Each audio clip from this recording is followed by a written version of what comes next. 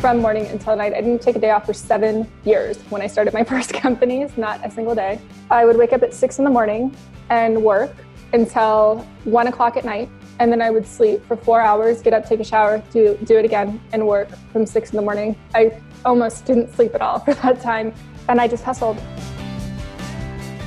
This is probably the biggest key of how I went from 150,000 in sales, because I was doing everything when I started anti-establishment. So like, I was packing the boxes, I was shipping the orders, I was doing everything in the beginning, of course. I have a rule that I only do one of three things. I do things that are going to make my company a lot of money.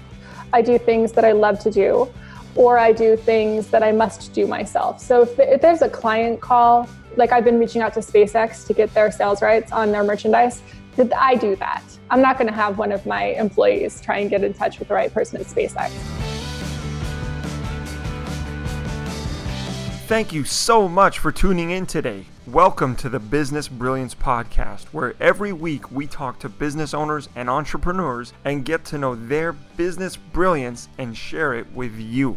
I am your host, Michael Santanato, and I'm a business owner and entrepreneur myself, and I just love talking business. Not like big corporate conglomerate business, but real grassroots, everyday people business. So if you're like me and you want to know what makes business owners successful and brilliant, and you love the journey of the entrepreneur from nothing to something, then join us every week and share it with a friend as we peel back the brilliance and implement it in our life and business.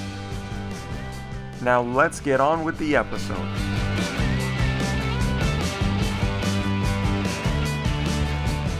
Welcome everyone to the Business Brilliance Podcast. My, oh my, we have a doozy for you here today. We've got Andrea Lake on the show.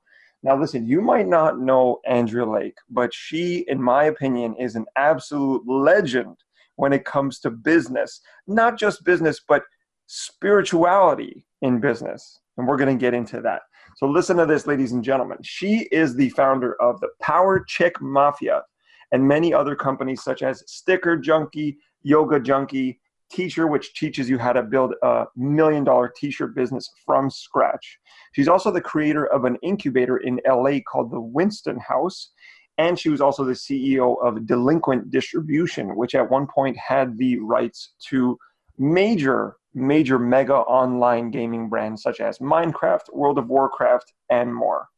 She's got a phenomenal story. We're so lucky and blessed to have time with her today.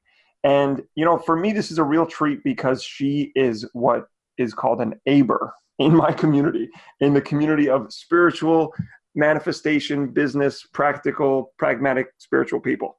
And she'll help us break down what that means exactly. Before we get into it, she has been in the hot seat for the Abraham Hicks events, the most in the world. Okay.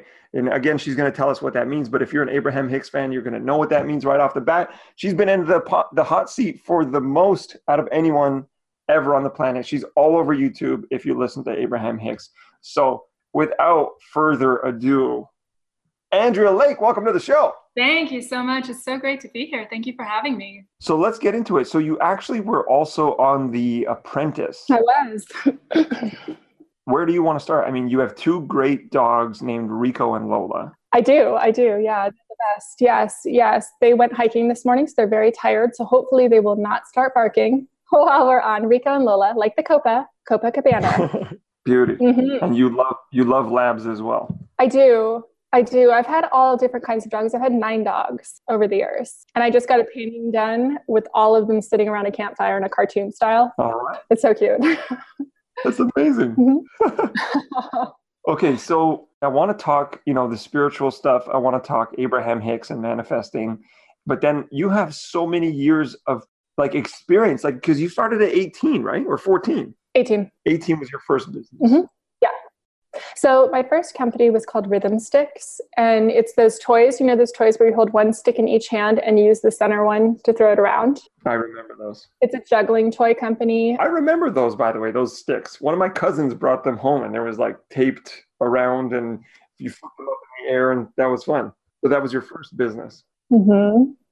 And I also did them on fire as a fire dancer to pay the bills because I would get $250 to $500 per rave or event that I would throw at. And then I got a bigger gig. I got to actually throw with Jane's Addiction, which was my biggest thing. It was right in between the transition of them doing Jane's Addiction and Porno for Pyros. And Perry Farrell and Stephen Perkins put together the Enid Festival, which I got to throw at, which was completely amazing. That was the biggest gig I ever got. How much did that gig pay you? That I don't remember, like $400 or it wasn't the biggest dollar-wise. It was the biggest like life event. I can always say that I threw fire with Jane's Addiction. Yeah. So cool. It's possible that I'm actually one of the best people in the world at those. Are you still good? I'm still totally passable. Like I'm still really quite good. I mean, it would be impressive to anyone, but I couldn't like compete at it anymore because I don't play very often. Cool. Mm-hmm. And so from there, you got into t-shirts. Is that right? I did, because I was manufacturing those toys. And so this is years ago, right? This is in 92 that I started that company.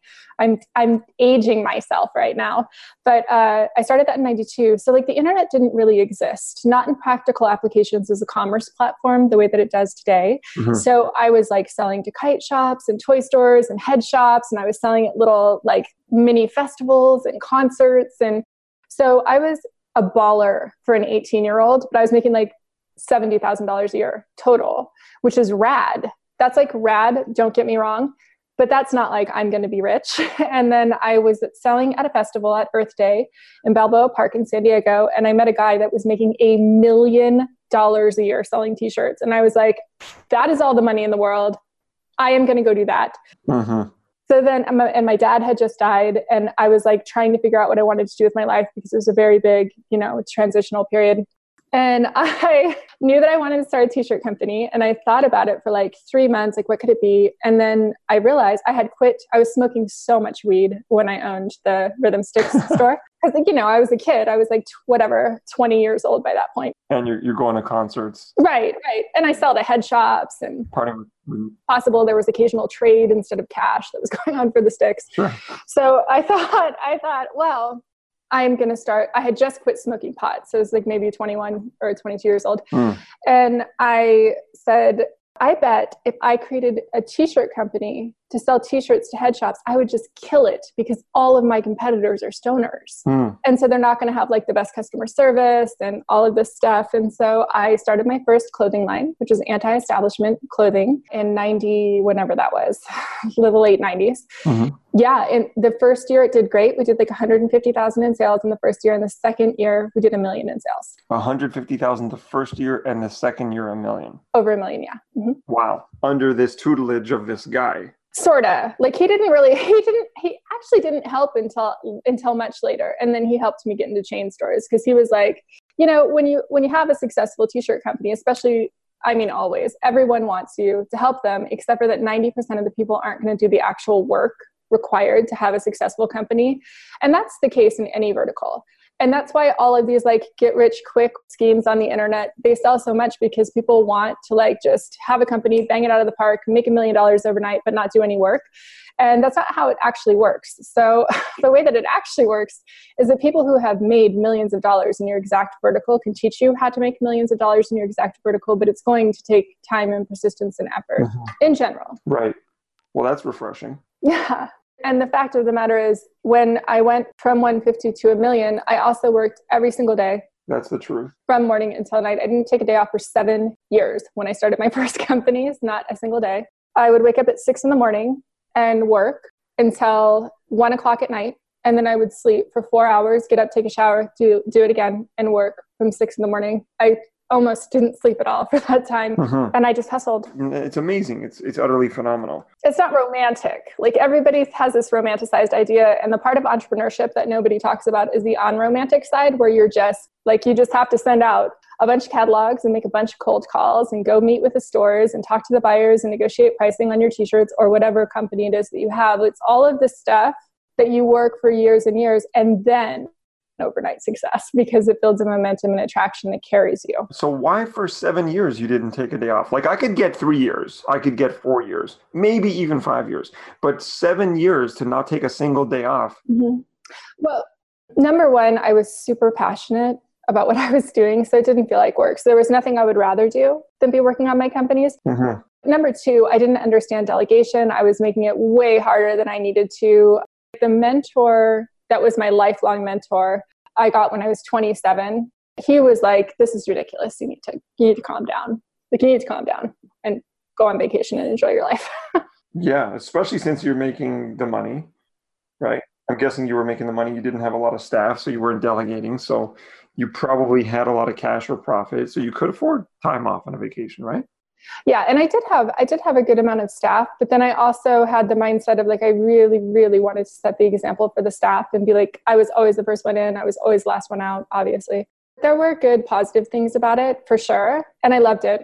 It was like one of the best times of my whole entire life, just like working, and I didn't care about the money at all when I started out at all, because my bills were like nothing. Mm-hmm. One day I woke up, I'm a big road tripper, and I had a 1990 something 4Runner, and it had like 300,000 miles on it, but I never thought about it.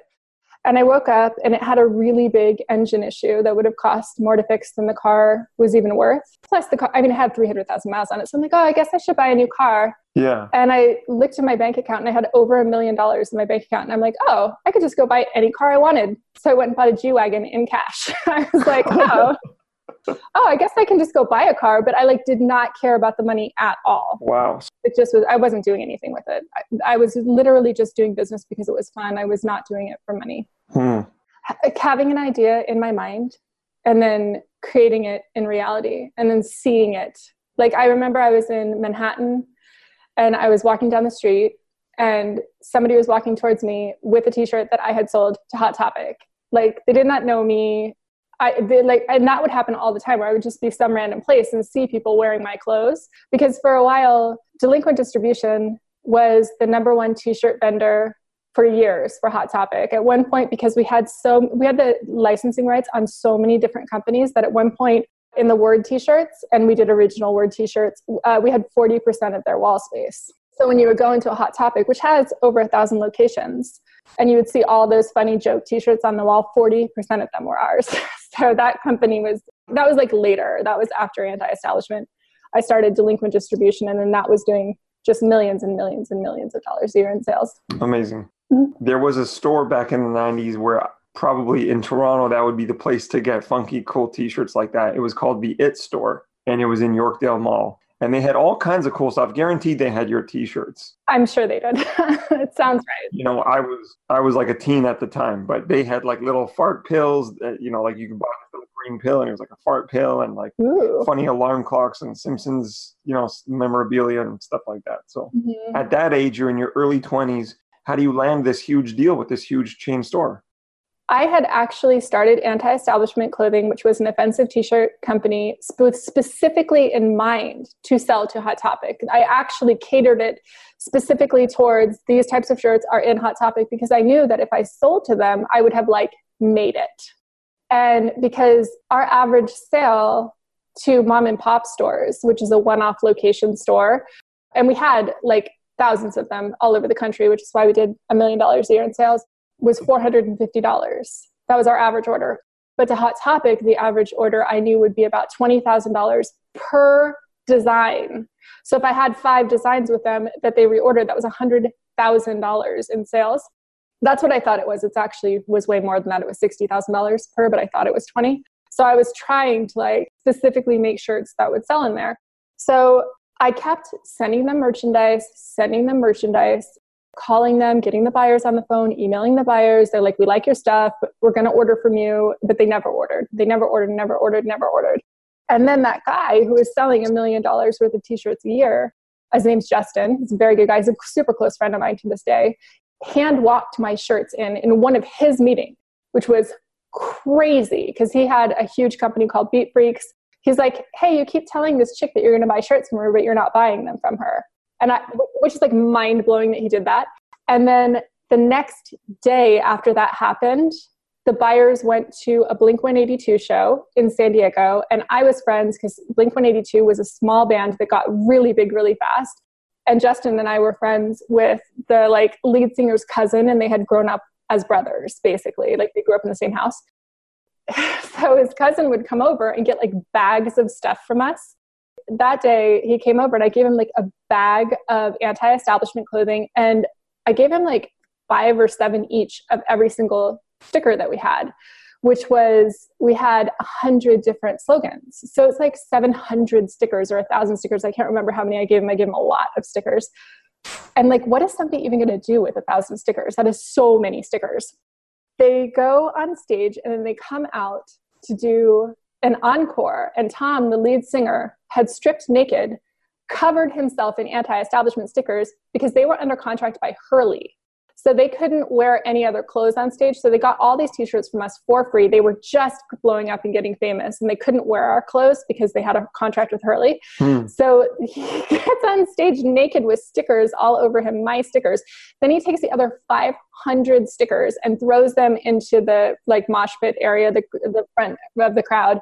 And the Hot Topic buyers are in the crowd.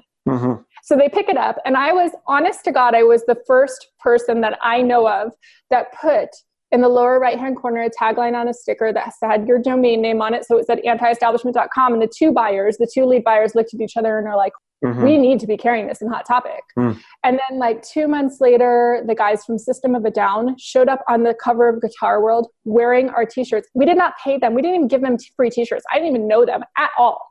Yeah. They just like bought our t-shirts somewhere from some store we were selling in.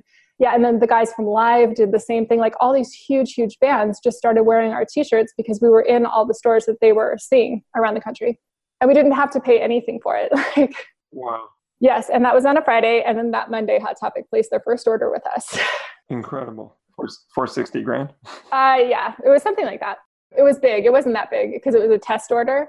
So the way that it works with a chain store, which is good for anyone that's listening that wants to start a product company, is they do a test order, which is usually 10% of whatever the normal full store buy would be. So in their case, they were buying 600 shirts, right? Yeah. And a full store buy back then was about like 6,000 or 8,000 shirts. So if those 600 shirts sold through at a certain percentage per week, then they would do what's called a full order. And they would order 6,000 of them. And then if those 6,000 sold, then they would order 6,000 more, 6,000 more, 6,000 more for as long as the t-shirts kept selling.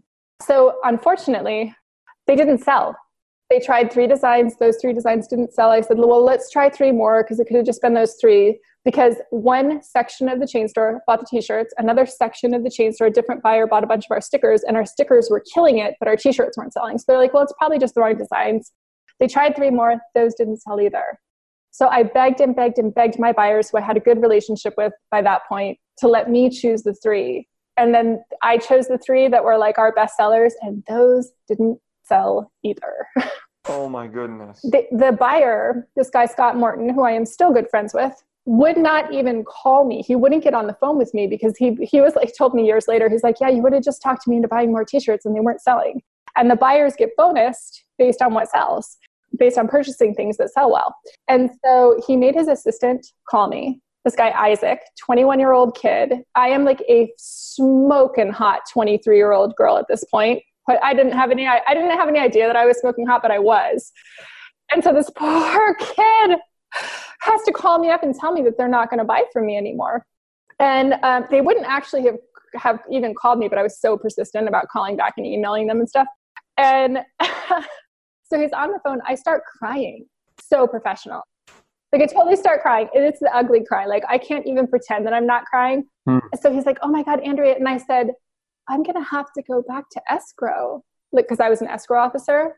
Except for what I didn't learn until years later is he thought I said, I'm going to have to go back and be an escort. So he goes, I'm not. So he goes, oh my God, Andrea, no. Just go into the store, look around, see what's selling, whatever's on the end cap, that's what's selling best. Look on our website, whatever t-shirts come up first. If there's an algorithm, whatever selling best comes up first. Then design shirts more like that. Your shirts are too serious. They need to be more funny. What sells for us is stuff that's more funny. I am like sniffling on the phone and I'm like, okay, I actually started this new company. It's called Delinquent Distribution. I'm going to send you 80 designs in 6 weeks. I had done no such thing. I started Delinquent Distribution on the spot in that moment. Wow. And most people won't even understand this, but I didn't even hang up the receiver. I just pushed down, picked back up, called my biggest competitor who did not sell the Hot Topic, offered him 50% of the profits, which is crazy. if he would give me his licensing rights. He agreed. Then I immediately called that same day, like within the next 2 hours, I called 7 other clothing companies in San Diego and LA and said, hey, I own Delinquent Distribution. I want to own your sales rights. I own the sales rights on anti-establishment clothing, on American activities. And then every different person that said yes, like Seedless Clothing, which is still a big clothing line, I owned their licensing rights. Every single person that said yes, I would just like tack it on to, I own this and this and this and this. And every person that I talked to, every company owner I talked to said yes. And I gave them 25% of the profit, which is a more normal licensing agreement. Yeah. And then like by the end of that day, I owned a licensing company. So then I sent out, I made a catalog in that 6 weeks, like a little 3-ring binder with all the designs that I had. And I sent it to Hot Topic and to another chain store called Mr. Rags. Yeah. And Scott, who was the Hot Topic buyer, had moved over to Mr. Rags, and another buyer who was also a friend of mine at Hot Topic, Ed, who is now like a senior vice president over there. He got my Hot Topic stuff, and Scott moved to Mr. Rags and told his assistant, buy everything she shows you. She's my favorite vendor. So within 3 months of that sad, tragic phone call, I had started Delinquent Distribution, and in the first 3 months, we did $1 million in profit in 3 months, not in sales, in profit. Oh my God. In 3 months. In 3 months profit. Okay. About 3 minutes ago, I was going to say, you're a ninja. You're a superhero. Sometimes. You're like Superwoman because you made those calls right after, and you arranged deals right after with your competitors to license their products and then sell it back to your other customer. Yes, it was a really divinely inspired moment. And it was like, I didn't go to college. I started my first company when I was 18. I knew that I was super smart, but I also knew I didn't have much to fall back on. And so if this didn't work out, this whole entrepreneurial thing, I was literally going to be an escrow officer for the rest of my life. And like, not that there's anything wrong with that, but that would not go well for me. That's total ninja. Like you didn't even blink. You just kept the phone on your ear and then just started dialing. Yeah. That's like corporate work in finance, and he heard escort. He did. And so they sound quite similar. They do, but there's one or two consonants that are different, which kind of saved your ass and like gave you a second chance. But then you did something about it. And then you did $1 million in profit in 3 months? Yes, because back then, so it doesn't work this way anymore. But back then, I could get a t-shirt fully produced. Like the margins have been corrected from this time. But I could get a t-shirt fully produced out the door for anywhere between $1.80 and $2.20 finished. And then I was selling them for $7.85. You do the math on that. So, and there was some extra additional like shipping, like whatever, we would pay half of shipping and et cetera. Like there were different ancillary costs, but not when you're doing volume, there weren't that many. Right. And so it was like, even if you said it's $3 a t-shirt, that's still $4.85 profit per t-shirt. And then they kept scaling and growing when I was selling to them. So nowadays, if you sell a t-shirt to Hot Topic, it would be between $60,000 and $75,000 per style, because they have so many locations. Yes. Phenomenal. So how old are you at this time? 24. And where do you think, looking back, you got your ninja-ness? Where did that come from? This super ability to be super resourceful and not let anything stop you and just keep going. I have been thinking about that a lot lately, and I don't know. I literally don't know. I feel like I was braver and more fearless then than I am now. And I always am wanting to tap back into that. But I also had nothing to lose. I think that's like a little bit different. Yeah. Abraham actually said to me once in the hot seat, it's like there are rungs upon the ladder and you feel like if you slip back from them, that it's shameful in some way. And back then I had plenty of money to live. My total that I paid myself was what I needed, which was $13,000 a year, because that's what I needed. And, like, I had this gorgeous little 2-bedroom cottage in Pacific Beach in San Diego. It was $700 a month. Like that same place these days would be way more. It would be like whatever, $2,400 a month.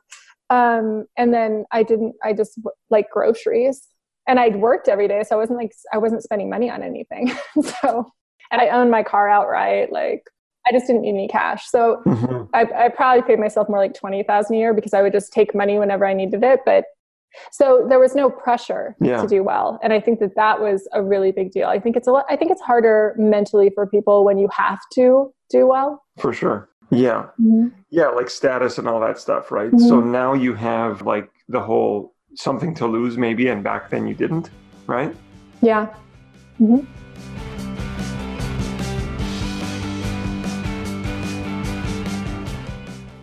www.whatsmyrefund.com. Whatsmyrefund.com is a website that will bring you to a tax recovery service for Canadians. This is a fantastic company that I've used over the years, and I think it's a brilliant resource. I just have to share it with you. Did you know that there are over $2 billion that the Canadian government knows they owe to Canadian citizens? This is a tax recovery service that will go through 10 years of your taxes for you on your behalf using a brilliant algorithm that they've created, which will quickly and instantly recognize in a short period of time if you have money that's owing to you from the government. They charge nothing upfront. If they find anything, their fee is 33% of whatever they recover. It takes 2 minutes to fill out the application online, and you'll know within a short period of time if you'll be getting a refund.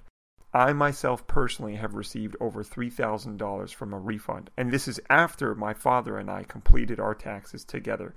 Oh, and by the way, my dad was a bank manager, and he completed taxes for people on the regular.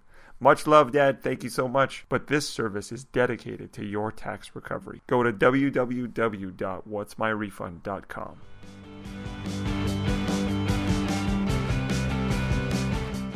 How did you get into Abraham Hicks, and when did you get into Abraham Hicks and this whole spiritual manifesting success and just...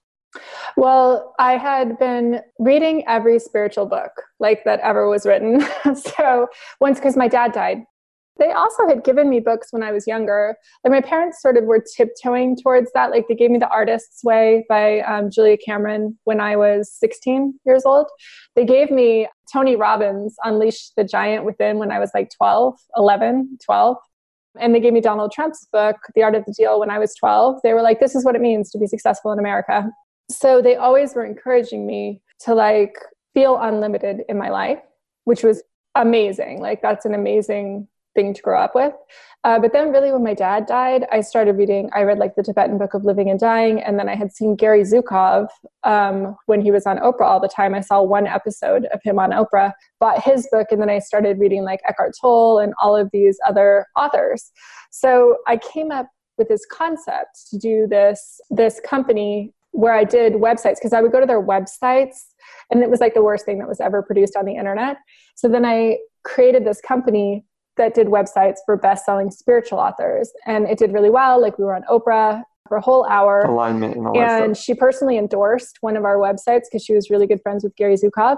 And so the people that had originally done The Secret figured out that I didn't advertise that company anywhere, but they figured out who I was and that company. So they sent me like 10 advanced copies of The Secret and asked me to help make it go viral. And I did not end up working with them, which they completely did fine on their own. But I watched The Secret a couple of times, like before it even was released to the public. And the person I resonated with the most was Esther Hicks. And I actually have told her this personally. I was so thankful for the way that it was presented in The Secret, because I never would, I was so against anything that was like channeled, or it would be too woo-woo for me. And so I was really happy that I found it through The Secret, because by the time like I bought a bunch of Abraham CDs and started listening to him, it was too late. Like I just liked everything that she said. Amazing. So you get this advanced copy of The Secret, and then the person you resonate with most is Esther Hicks, and then you're hooked in. You get the books, the CDs, their audios, everything they got. Yes. So I immediately like just went on Amazon and ordered. They had this 5-pack starter CD series. And I was driving to Ashland, Oregon, because I was on Gary Zukov's board of directors. I was like going up there for a meeting, and I was meeting my mom up there, and I had bought Ask and It Is Given, and I started reading it, and I somehow flipped through and found the writing exercises at the back, and I journal every day. I have for years and years and years. So I loved that, and I'm reading it like in the hotel rooms at night, and I'm listening every single day. I listened to all 5 CDs, and I call my mom, who's meeting me in Ashland, and I say, "Oh my God, I have a book for you." She's like, "Oh, I have a book for you." Because I had bought an extra copy for her. She had also bought an extra copy for me of Ask and It Is Given. So we get there to trade books, which we traded books all the time, and it's the same book. No way. So we discovered Abraham at the same time, exactly the same time. That's extraordinary. A huge fan. We've gone on a ton of the cruises together and gone to a ton of events together. Oh my gosh, that's so cool. My best friend and his whole family and me and my whole family all went on a joint family reunion last year to the Caribbean cruise, and we're going to do one again next year. Wow. Mm-hmm. You did family reunions with your families on the cruises. Yes. And my best friend is a total crazy, badass entrepreneur, super uber successful guy. And we had known each other for like 5 years and been like best friends for 5 years before it ever even came up that we both listened to Abraham. And his whole family is super, super, super into Abraham. And so is mine. The parallels are insane. Mm-hmm. Yeah, it's all just like crazy. That's how it works, right? It's all just good manifestation. Live a good life, good things happen. So what is Abraham to you? Like, some of our listeners have no idea what this is we're talking about and going on about. What is it to you and how does it work? Well, I have instructions, first of all, for the listeners who don't know what we're talking about. Go on YouTube, type in Esther Hicks and any word. So Esther Hicks business, Esther Hicks relationship, Esther Hicks divorce, Esther Hicks money, any word. Esther Hicks and any word after that, and then you'll hear their videos. But if you're an entrepreneur, 1,000% you should be listening on YouTube to business clips by Esther Hicks. And what Abraham actually is I hate the description of it of like channeling, because I'm not into that, but that is what it is. It's Esther Hicks channeling like the highest version of her knowledge. And it's brilliant. And her advice is brilliant. Her thoughts are brilliant. And people go to these seminars and ask any question they want in what's called the hot seat. She answers. And her answers are brilliant. Mm-hmm. That's great. That's great. And I resonate with that, especially because having been an entrepreneur myself for 7 years now, I really started getting into it after a couple of years of being an entrepreneur. And it's so deep and it makes sense on so many levels. And it takes layers and it takes time, because you could re-listen to one message and get so much out of it 6 months, 3 weeks, a year later, whenever. For myself, my entrepreneurial journey got easier when I started to really learn and really take on the information on a daily basis about 2 years ago. Mm-hmm. Yes. And so also for your listeners that don't have any idea what we're talking about, Esther is the person who coined the term law of attraction. And this, in its simplest form, it's that whatever you focus on is going to expand. And so for entrepreneurs in general, while they think that they're thinking about growing a successful business and making a lot of money, what dominantly most people are thinking about is that they're worried about the amount of money that their company is making, or they're worried about how they're going to do the next piece of their business. Mm-hmm. So they're actually attracting the opposite end of the stick, which is more things to be worried about. Whereas if you just focus strictly on what you want to create in the world and why you want to create it, mm-hmm. then it's going to go way better for you. What do you dominantly think about and focus on? It depends on the day. Sometimes it is worry. And then I know that nothing's going to go my way when that's the case. So that's actually one of the reasons that I own so many businesses, is that way I can flit around between them. And then whichever ones are really going well and gaining momentum and catching traction, I can focus my attention on those ones. Okay. I got that. Mm-hmm. On a good day, what are you thinking about predominantly? On a good day, my usual day, I wake up and hike my dogs and just enjoy nature for about an hour or so. And then I just, I do a process that actually Esther taught me called the Swiss cheese process, where I take a huge board, a huge whiteboard, and I put every single thing that I need to do for any of my companies on that board, and I draw a circle around them so it looks like a piece of Swiss cheese. That's why it's called the Swiss cheese process. And then I come back and I think, which one do I want to work on right now? Like, what feels like the best thing for me to do for my company? Because I have so many things that need to be done for so many of my businesses, and it legitimately doesn't matter which one I actually do next. And then whatever that task is, then I just do that. That's a very interesting statement. Mm-hmm. First of all, you made several very interesting statements. One, you said, I do whatever I feel like.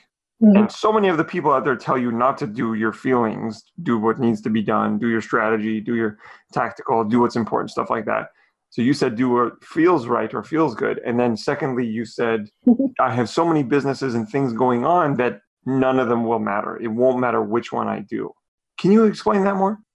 I can. And so I should clarify that everything that's on the Swiss cheese board already is something that I tactically, strategically must do for my companies. So it might be like writing an email campaign for teacher, or whatever, sending out a mailer for Sticker Junkie. Like everything that I have to do does build into my larger strategy. But I have to do all of those things. Like if I want to sell courses to people on how to sell t-shirt companies, then I need to have a marketing campaign for them. So it doesn't matter what order I do them in because I have to do them all anyways in order to run the businesses. And I'm guessing you've got your business set up so that you're only doing the most important things. Do you have other people that you've outsourced or hired that are doing the other things? Yes, I have a rule that I only do one of three things. I do things that are going to make my company a lot of money.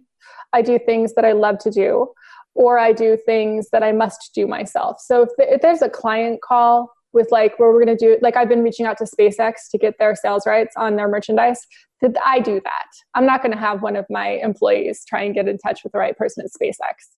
Or if it's a strategic partnership for Power Chick Mafia and I'm trying to get one of the women on my podcast, I'm going to do that. I'm not going to have an assistant do that in the beginning because I'm reaching out to people that I have personal relationships with who are women that, you know, run $100 million companies. I do that. And it's one of those three things. My mentor gave me the best advice that I've ever gotten from anyone in my life ever, which is put a dollar figure on your time. When I started out, my dollar figure was $20 an hour, which was a whopping figure for me at the time. And anything that you can hire somebody for less than that dollar figure to do, hire them and have them do it. And at the time, I was so young at the time that I still was doing really rudimentary things that I didn't need to be doing myself that I literally could have paid somebody $12 an hour to do. So I sourced that out. And then while that was with my first employee, and then while that first employee was there, I said, I'm going to be doing sales calls this whole time. And that was that first year with anti-establishment. This is probably the biggest key of how I went from 150,000 in sales because I was doing everything when I started anti-establishment. So like I was packing the boxes, I was shipping the orders, I was doing everything in the beginning, of course. And then the first day I had somebody come in and work for 4 hours. I made sales calls the whole time and I made like $600 in sales during those 4 hours. And I was paying her like $12 an hour. So I was like, okay, you're full time starting tomorrow. And all I'm going to do is make sales calls. Good for you. So if you're a starting out entrepreneur, especially if you're in the beginning, make money first. That is the biggest rule. I see so many people doing stuff first that is not going to make, they're like, I have to get all the legal stuff set up. I'm like, you're probably not even going to run that company. Like it's probably not going to end up being the name. You do not have to do that first. You have to like get into commerce and sell product first. I love how you just shoot down their objection of like, I need to do the legal to like, you're probably not even going to run that company in 3 months. It's probably not even going to be a company in 3 months. No, you're probably going to come up with a different name. And then you're like, I have to do the legal for the other name. And then all of this stuff. And you're protected if you're the first person in commerce anyway. So it's not the first thing that you have to do. Like, just go make money. Just produce a t-shirt, put it online, see if it sells, see if somebody opens their wallet and pays for it. Yeah. Phenomenal. Okay. Question about all the businesses you are running. I counted like 4 or 5 when we started. Why are you doing all these different businesses? And how is that possible? And a stupid question, wouldn't it be better to just run one? Right. I have a really, really strong support staff. And so I have people that I can delegate stuff to. And so what I usually do is I'm dominantly focused on one. I get it up and running. I pass off all of the daily activities of that company to somebody else. And then I start the next one. And that's why I have so many. And then I tuck in and out of them. So I've owned Sticker Junkie for 20 years. Last year, I went to the Sticker Junkie office twice. It's in San Diego, literally for like 2 days each time.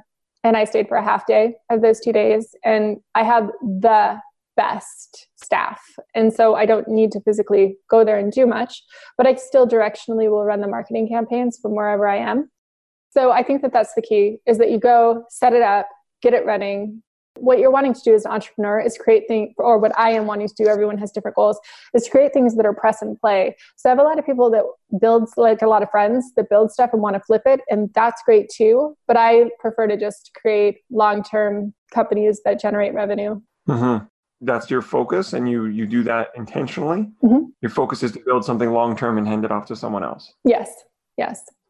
And then I have one company right now that I'm building that I'm certain that I'm going to sell, but like, it's fine if I sell it or it's fine if I hang on to it. But in general, I just hang on to companies because I laugh. It's like a gender thing, I think, because men are more hunters and women are more gatherers. Mm. So most of the men that I know in business create really large companies and get tons of venture capital backing and then sell them for like $1 gazillion, or it fails, one or the other. There's 2 options there.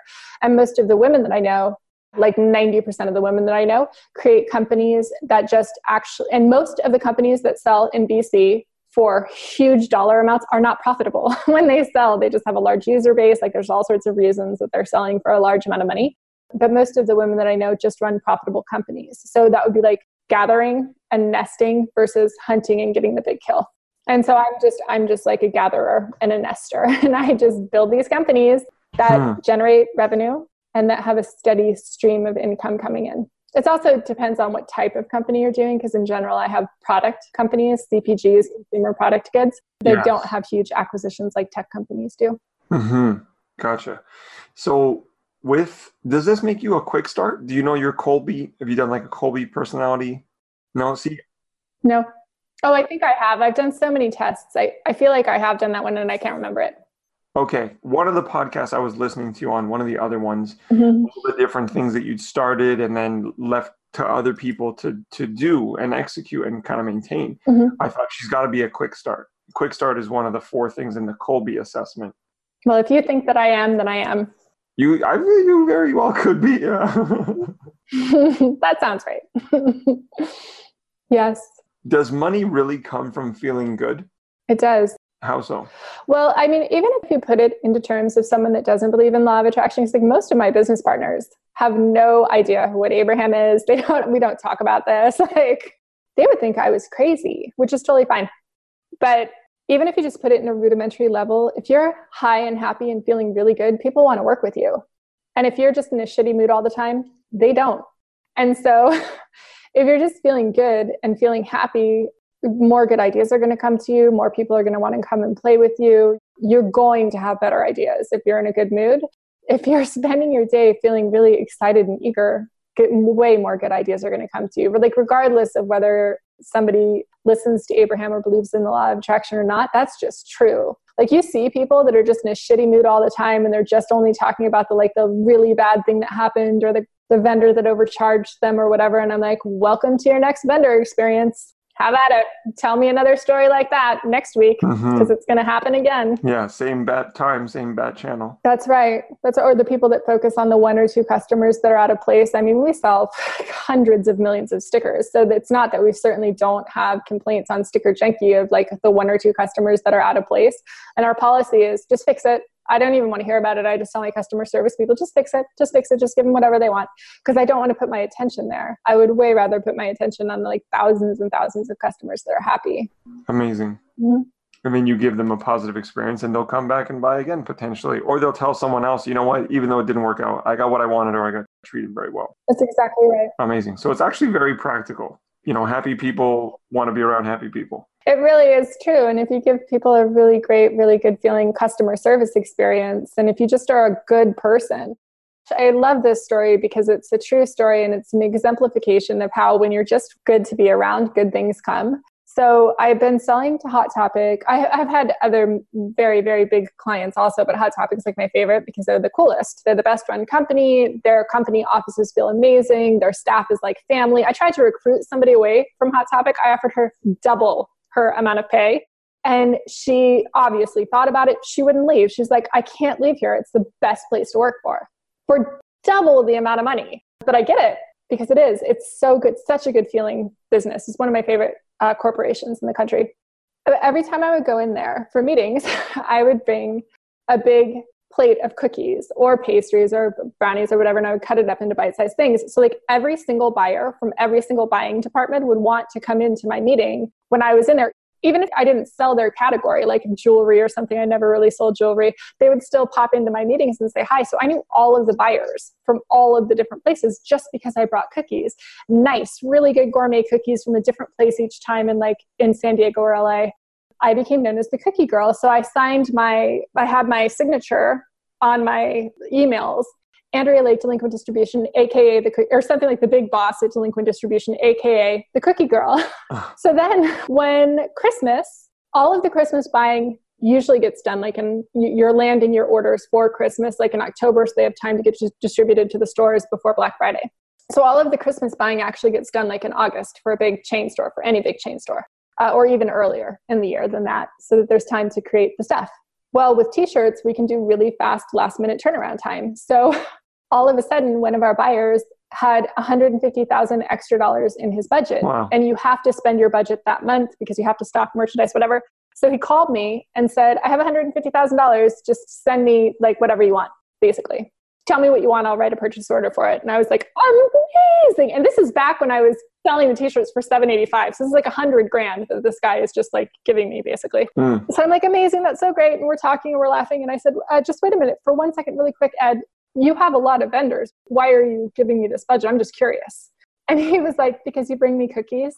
Wow. I know. It's so easy to stand out because so many people don't do anything extra over what they're expected to do. So when you over deliver in the way where you just do like some nice thing, that $40 tray of cookies got me a $150,000 extra order. Oh, wow. And also they would take meetings with me anytime, even if they didn't have budget to buy from me, even no matter what, because they knew they were going to get snacks. Yeah. So you just walk in there with cookies, or you just set the meeting and they know you're coming in with cookies. That's right. A massive, massive tray of cookies every single time. And cookies, and sometimes it would be like cut fruit and brownies. It would be all kinds of different stuff. I actually was sitting in the lobby once, and there were these guys there with like racks of clothes, and they just looked over at me with their cookies, and the guy had this look on his face. Yeah. And I was like, I just looked at him and I went, yeah, you should have thought of that. And then I got in and walked in. I'm like, I can't believe you would ever show up to a meeting empty-handed. But he was like mind blown. And it was a company that does like tens of millions of dollars in sales with them. I'm like, why would you ever show up to any meeting empty-handed? That is a silly, silly thing to do. Wow. Without cookies. Yeah. Lesson learned. Cookies always in hand.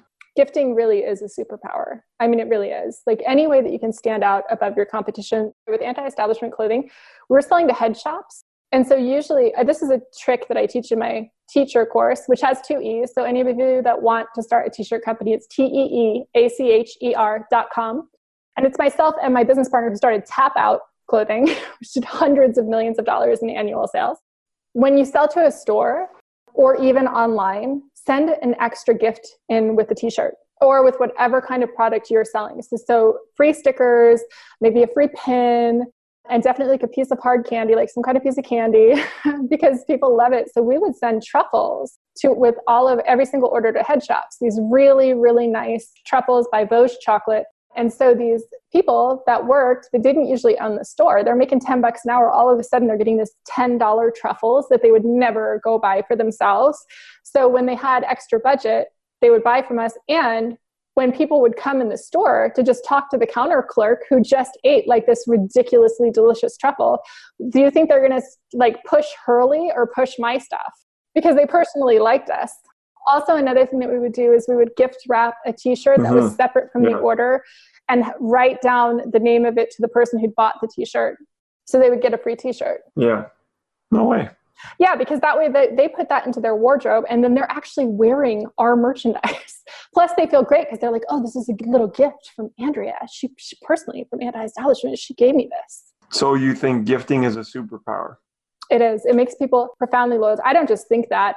It's one of the sales techniques called reciprocity, which is one of the biggest triggers that's why whenever people would come to your booth, if you hand them a free sticker and give them something for free, that reciprocity trigger within us, if someone gives us something, we want to give them something back in return.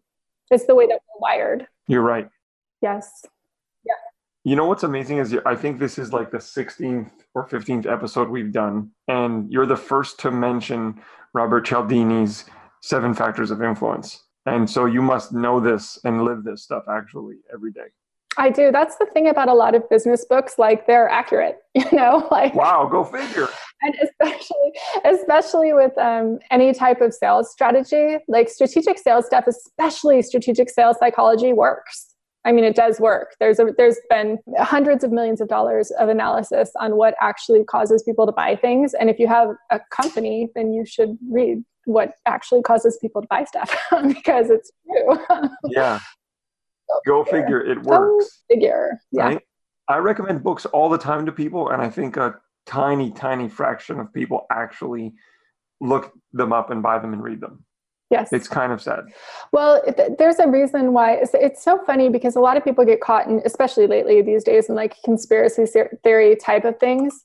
But when I first met my mentor, he told me, I said, are there really a group, because he's a multi-billionaire. I said, are there really a group of people that run the world? And he said, it's funny, like people think that there are, and they are right. There is a group of people that run the world, except for that anybody can join that group. There's probably like 20,000 or 30,000 or however many, more than that, probably like 200,000 people that run the world. And all you have to do is like become really self-educated, make a lot of money, wield influence through politics. Or there's another category, which is far less common, which would be more like a Mother Teresa or Gandhi. But for our purposes of entrepreneurship, if you just become a successful entrepreneur and you make a lot of money, then you get into the right rooms. And when you're in the right rooms, you can wield a tremendous amount of influence. Mm-hmm. Yeah. Mm-hmm. I'm glad he simplified it that way. Yeah. Now, this is that mysterious mentor that I'm so glad you honor him and leave him nameless. I do, yes. I've heard many episodes where you refer to him, other podcasts, and you've never said his name, which is phenomenal. Mm-hmm. And he gave you a book, a set of books to read, right? A list of books to read. And I heard one episode where you named them, or it was on like available on a website. We'll find it. We'll make it available to the listeners. Mm-hmm. So am I correct in saying that before he took you on, he said, read these books first? Yes. So this man he's one of the reasons why I've kept myself super private. Like it's a little bit weird that I have been mostly super private in my life for the amount of volume of companies that I've touched and businesses that I've owned. But he is an exceedingly, exceedingly private multi-billionaire. And I had one person on one podcast that I did say, well, he has to be one of the billionaires that's on XYZ list. And I didn't say this on that podcast, but I'll make it clear. He is not on any list. You must actually allow yourself to be on those lists. So if you see a list in Fortune or whatever, those people have consented to being on the list. You can be a billionaire and be completely unknown in private, which this person is, which is why I never name him. But he was known at the time. He had a big company, a hedge fund that he was known for, and he had dozens and dozens and dozens and dozens of people asking him to mentor them. And for all of those people, he actually had it on his website at the time. There was a list of 14 books, and he would say, go read these books and get back to me. So I, through a crazy long story that we won't get into, he ran across me. I didn't run across him. And he said, I have this list of 14 books. If you read them in the next 6 weeks, I will have a phone call with you about your company. And I was like, okay. So I was like blown away because this guy has had $100 million exits in multiple different verticals, billion-dollar exits. I mean, he's like the most amazing business person on the planet. And so I was like, what? Yes. So I went on Amazon. This was in like 2002 or something. I order all 14 books. I read them in like 3 or 4 weeks, like as fast as I can. And I'm like highlighting and making notes and whatever. And halfway through, he calls me. He said, are you doing it? Which was surprising that he even called. And I said, yes. And he starts quizzing me on all the books that I've read. And I'm giving like very detailed answers. He's like, good, tell me when you're finished. So then I finished all the books. And I was so in. So then he had a talk with me about business, and I was so intrigued. And then I think he gave me even more homework to do. And then I did whatever he said to do. And I called him back like immediately. And he said, of all of the people who have reached out to me and asked for me to mentor them, none of them have ever read the 14 books in 6 weeks. And I was like, what? And he said, the only person that I knew that I wanted to mentor, like banged it out of the park. And it's the same thing that I have done in my whole life of people wanting to mentor me or wanting me to mentor them. And only 2 people have read the list of books. Wow. One of them ended up becoming my business partner and just a phenomenally successful business person, Travis Steffen. And the other one are these girls that own Catch Some Air, which is a up and coming clothing line. And because I'm always like, if you're not going to put the time and effort and attention into your own life and your own business and your own progress, then why am I going to help you? That's ridiculous. I've had so many people ask me for help, and I'm like, you got to jump through every hoop to prove to me that you actually want this. Yeah. Even something as simple as t-shirt company owners that Dan and I wrote a book. Dan, my business partner who started Tap Out Clothing, we wrote a book called Build Your T-Shirt Empire. And we've had people that ask us for advice on how to start a t-shirt company. I'm like, okay, we'll read the book first, obviously, because we wrote a book that tells you how to do it. Yeah. And like, I'm not even kidding you, 90% of them do not buy the book and read it. And I'm like, what? Like, that's insane. Oh my goodness. Like, if you won't read one book, then I got nothing for you. Yeah. No, exactly. It's crazy. I mean, we don't need to get into like why people don't read books and all that stuff. We know why. That's just kind of, the world we're in with the attention spans and whatnot. Microsoft apparently did a study, by the way, and they officially said like last year, the average human has less than the attention of a goldfish now. I'm completely unsurprised. Yeah. I heard on one of the episodes that you just like to fantasize about things that would happen that would be fun. Not as like a strategy, not like a visualization tool or tactic. Do you still do that? And how do you think it helps? Every single day, I do visualization exercises. I actually this is exactly my morning routine. I hike my dogs for like 1 to 2 hours, and then I meditate for 15 minutes. Then I do this exercise that I call 7-7 times 3. So 7 semicolon 7x3. And it's 7 minutes, 7 seconds of appreciation, 7 minutes, 7 seconds of visualization, and 7 minutes, 7 seconds of scripting. And what you're talking about is visualization exercises. And it is actually a visualization exercise, except for that most people get visualization wrong. They want to visualize about something that's currently happening in their life, and it's too hard for them. So they're trying to, it's the analogy that Esther Hicks talks about all the time, like they're trying to fix the leaky pipe in their visualization. So a really quick real world example for your listeners would be if you are having a really difficult time with your spouse or with an employee or with someone, don't even bring them into the visualization, because you're going to try and correct their behavior within your visualization in a way that's going to make your visualization suck. Instead, if I was having like maybe my sales, let's take a real world example. My sales were really low in my company for one of my companies. So let's say that the sales were $10,000 a day and I was wanting them to be $100,000 a day, because who doesn't want that? So most people would try and visualize what it's like to have $100,000 a day sales, except for that doesn't feel possible when you're doing 10,000 a day. Or we can put it in easier terms. Let's say it's 1,000 a day and you want to do 10,000 a day. That's more palatable for most people. Most people can't imagine what it's like to have 10,000 a day. So it feels hard. And like if you try to visualize about that and what your company looks like at doing 10,000 a day, which would be like 3 million a year, that feels too difficult. And so it's not a good tool. But instead you can think about like getting interviewed on Oprah or selling your company to Google or something that, or like one of the ones I use all the time is going to Rancho La Puerta, which is a beautiful resort in Mexico. I'm renting out the whole place for a holiday party. I don't care if I ever actually do that and have like a huge employee party at this particular resort, but it feels really good and really fun to think about. So you're triggering all of the same, and this is why, I'm sorry, I'm skipping over a lot of the why. The why that you should do this is it triggers these abundant receptors in your brain to where you're thinking of something that just feels super abundant, but that you don't have any resistance towards. So it should be something that feels the way that you want it to feel, right? Because if your company is doing $10 or $20 or $30,000 a day in sales, like you're going to have the best retreats, you can do the best stuff because you have all this extra cash. It triggers the feeling that you're wanting to attain without bringing up the resistance of like, well, how do I even get people on my website? How am I even going to get the traffic to get the sales to do this? And then how am I going to do the production to do that? Like it pulls out all of that and only leaves you with a pure feeling of it. Yeah. So it is actually a strategy towards business, because when you and I both believe that nothing is more important than that you feel good. So if you use that as a strategy to just feel good, it doesn't really matter what good you're pulling up. Radically amazing. And then at the same time, I'm going to be happier on the sales calls, or I'm going to have right now in my businesses, I don't have to do a lot of outbound marketing. A lot of stuff just comes in. A lot of stuff just happens. Plenty of referrals, testimonials, great experiences, email, stuff like that. That just kind of comes and happens naturally, probably because of my just feeling good. But what are abundant receptors in the brain? I've never heard of that before. Is that an actual thing? I just made it up. Oh, I love it. Okay, great. But that is a good way to think of it, of like, if you're wanting to pull up a feeling of abundance, which you should be wanting to pull up all the time, because you will attract more dollars when you feel abundant. You just get better ideas. So if you don't believe in the law of attraction, then a lot of this is not going to work out for you, for your listeners.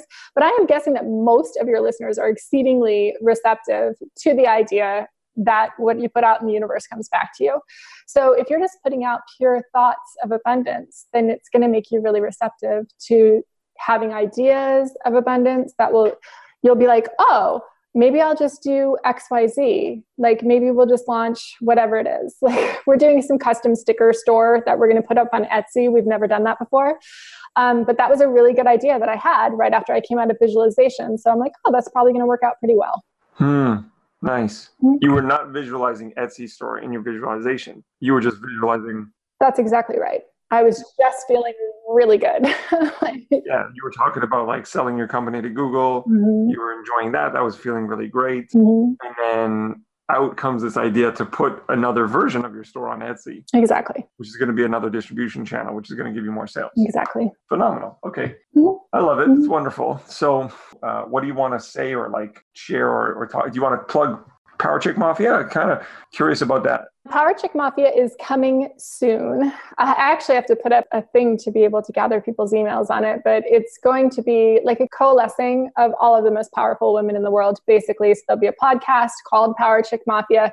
And then, of course, we'll be selling systems that I personally use, like a 21-day program of stuff that I personally use in my daily life and business to keep my stuff structured and to kind of kickstart the next project. And also a 3-month planner, which I personally use. It's a goal-setting thing that I use every single day of like, what are your wins for the day? What are, it's a whole planning system.